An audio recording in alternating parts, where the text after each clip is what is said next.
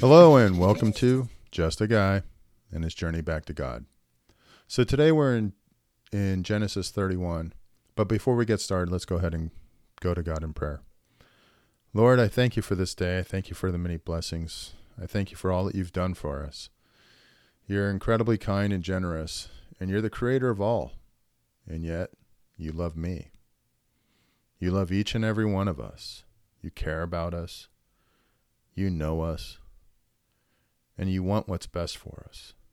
So, Father, I lift up this day. I lift up this reading and this time, and I ask, Holy Spirit, for you to guide us, for it to be your words, not mine, for your insights, not mine, and it be your message that we hear.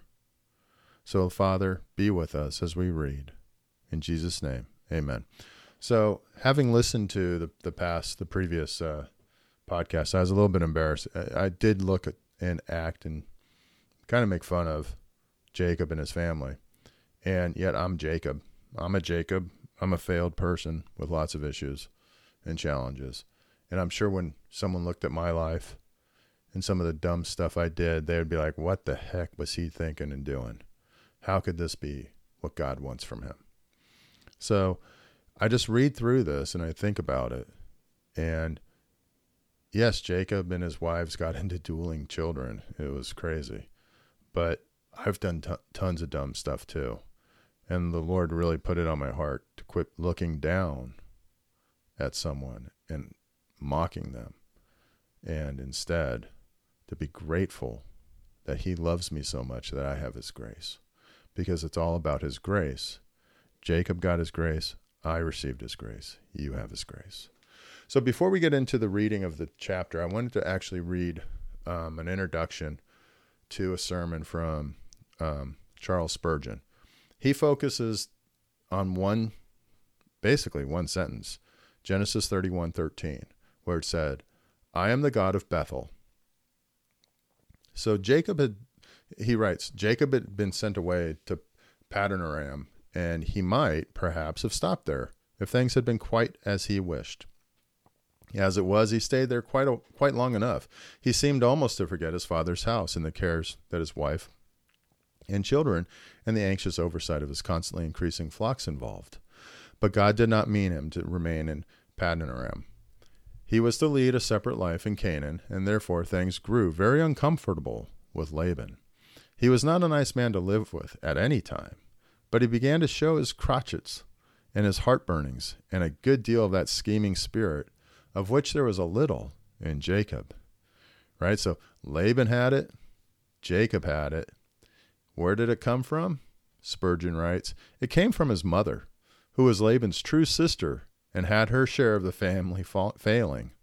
Think about it. It was Laban's sister, Rebekah, who schemed with Jacob to put the lamb's fur on his arms and on his neck so that he felt like Esau, and schemed with Jacob and to, take the blessing from Esau that Isaac was giving him. So it was a family trait. So there were endless bickerings, bargainings, disputes, each trying to outdo the other, till at last, as God would have it, Jacob could bear it no longer. So he resolved to take leave of that land and return to the land of his kindred. An angel appeared to him then to comfort him in going back to his father's house. The angel spoke in the name of the Lord and said, I am the God of Bethel, which must have at once suggested to Jacob that the Lord had not changed, more especially in regard to him. Because that's what God said back where he saw the vision. The occurrence at Bethel was the first special occasion, probably upon which he had known the Lord, and though many years had passed, God comes to him at the same time, as the same God as he was before. I am the God of Bethel. You remember, some of you perhaps, the first time when pardoning love was revealed to you, when you were brought to see the love of God in the great atoning sacrifice of Christ Jesus. Well, tonight the Lord says to you, I am the same God as you have ever found me. I have not changed, I change not. Therefore, you sons of Jacob are not consumed, even as your father Jacob was not consumed. For I was, even to him, the same God. So in all the failings, all the shortcomings, God is. He's doesn't change like we change. We constantly change. But God is consistent. He always loves us. He doesn't change his love for us when we sin, when we have dueling wives, having dueling pregnancies, when we are sleeping with 4 different people, and we're deceiving others. He doesn't change. He's still the same. He loves us. So as we read in chapter 31, verse 1, Jacob heard that Laban's sons were saying, Jacob has taken everything our father owned and has gained all his wealth from that what belonged to our father. And Jacob noticed that Laban's attitude towards him was not what it had been. Then the Lord said to Jacob, go back to the land of your fathers and to your relatives, and I will be with you. So Jacob has learned God's voice. Jacob has a relationship with God. He knows when God's talking to him. So Jacob sent word to Rachel and Leah to come out of the fields where his flocks were. He said to them, I see that your father's attitude towards me is not what it was before, but the God of my father has been with me. You know that I've worked for your father with all my strength, yet your father has cheated me by changing my wages 10 times.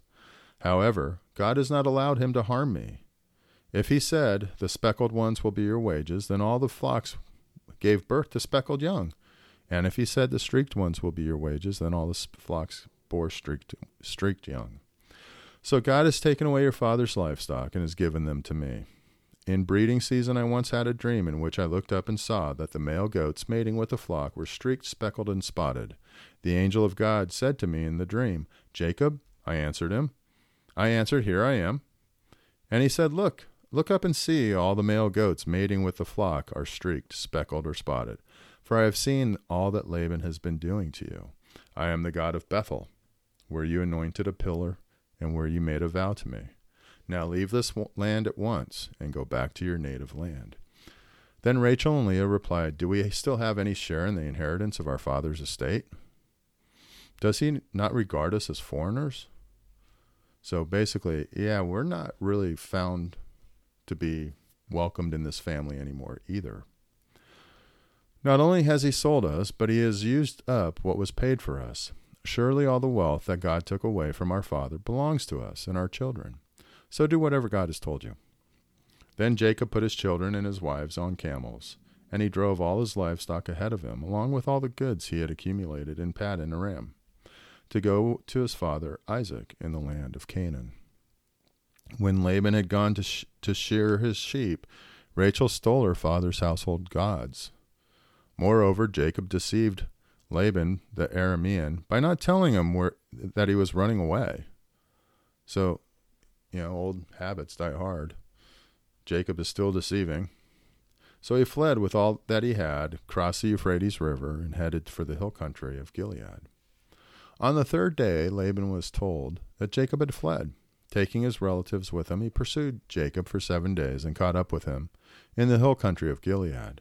Then God came to Laban, the Aramean, in a dream at night and said to him, be careful not to say anything to Jacob, either good or bad.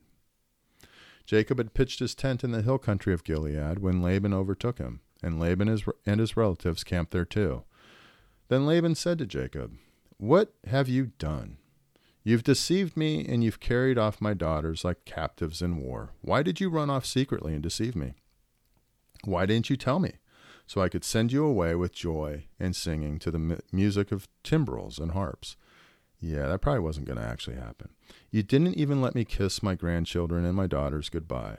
You have done a foolish thing. I have the power to harm you. But last night the God of your father said to me, be careful not to say anything to Jacob, either good or bad. Now you have gone off because you longed to return to your father's household. But why did you steal my goods, my gods? Jacob answered, Laban, I was afraid because I thought you would take your daughters away from me by force. But if you find anyone who has your gods, that person shall not live.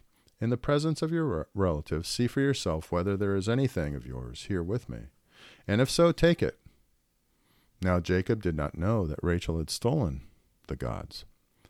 So Laban went into Jacob's tent and into Leah's tent and into the tent of the 2 female servants, but he found nothing. After he came out of Leah's tent, he entered Rachel's tent. Now Rachel had taken the household gods and put them inside her camel's saddle and was sitting on them. Laban searched through everything in the tent, but found nothing. Rachel said to her father, "Don't be angry, my lord, but I cannot stand up in your presence. I'm having my period." So he searched, but could not find the household gods. Jacob was angry and took Laban to task. "What is my crime?" he asked Laban. How have I wronged you that you hunt me down?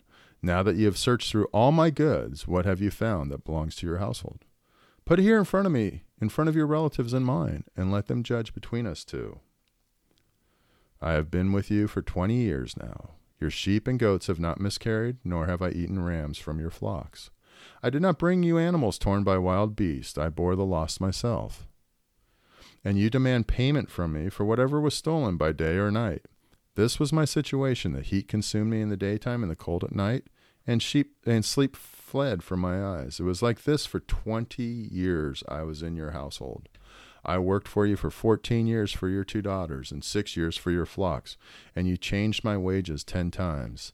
If the God of my father, the God of Abraham and the fear of Isaac, had not been with me, you would surely have sent me away empty-handed. But God has seen my hardship and the toil of my hands, and last night he rebuked you. Laban answered Jacob, "The women are my daughters, the children are my children, and the flocks are my flocks. All you see is mine. Yet what can I do today that these daughters of mine are about the children they have borne? Come now, let's make a covenant, you and I, and let it serve as a witness between us." So Laban, I would think, was kind of nervous because Jacob was powerful. He had all this wealth, and Laban didn't. So he's like, "Hey, let's make a deal." So Jacob took a stone and set it up as a pillar. He said to his relatives, "Gather some stones." So they took stones and piled them in a heap, and they ate there by the heap. Laban called it Jegar-Sadath, and Jacob called it Galeed. Laban said, "This heap is a witness between you and me today." This is why it was called Galeed. It was also called Mizpah, because he said, "May the Lord keep watch between you and me when we are away from each other. If you mistreat my daughters, or if you take any wives besides my daughters, even though no one is with us, remember that God is a witness between you and me." So here's a guy who has a bunch of little gods in his household. He chases Jacob down for him, but now he's like, God is a witness between you and me. He found faith, I guess, in the night when God spoke to him. Laban also said to Jacob, "Here is this heap, and here is this pillar I have set up between you and me.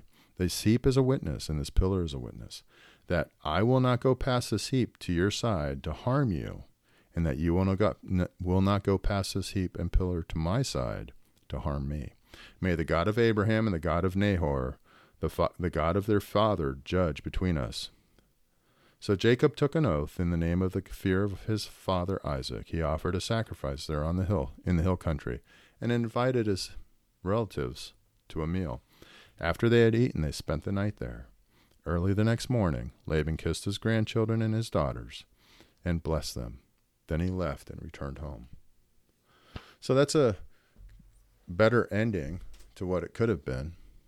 And, so Laban got to say goodbye to his grandkids and his daughters, gave them all kisses, and left. And they had a deal that neither would cross the grounds, those markers, to hurt the other. So with that, I'm just going to close this with prayer. Father God, thank you for this time, and thank you for your word. Thank you for the example of Jacob and Laban and all the people. I'm grateful that you love me like you love them, that your grace covers me just as it covered them. So, Father, I lift up this day, I lift up this time, and I just praise you for your grace and your mercy. And I thank you for all you've done. It's in Jesus' name I pray. Amen. Hey, thanks for joining me at Just a Guy on His Journey Back to God. I hope you have a great day.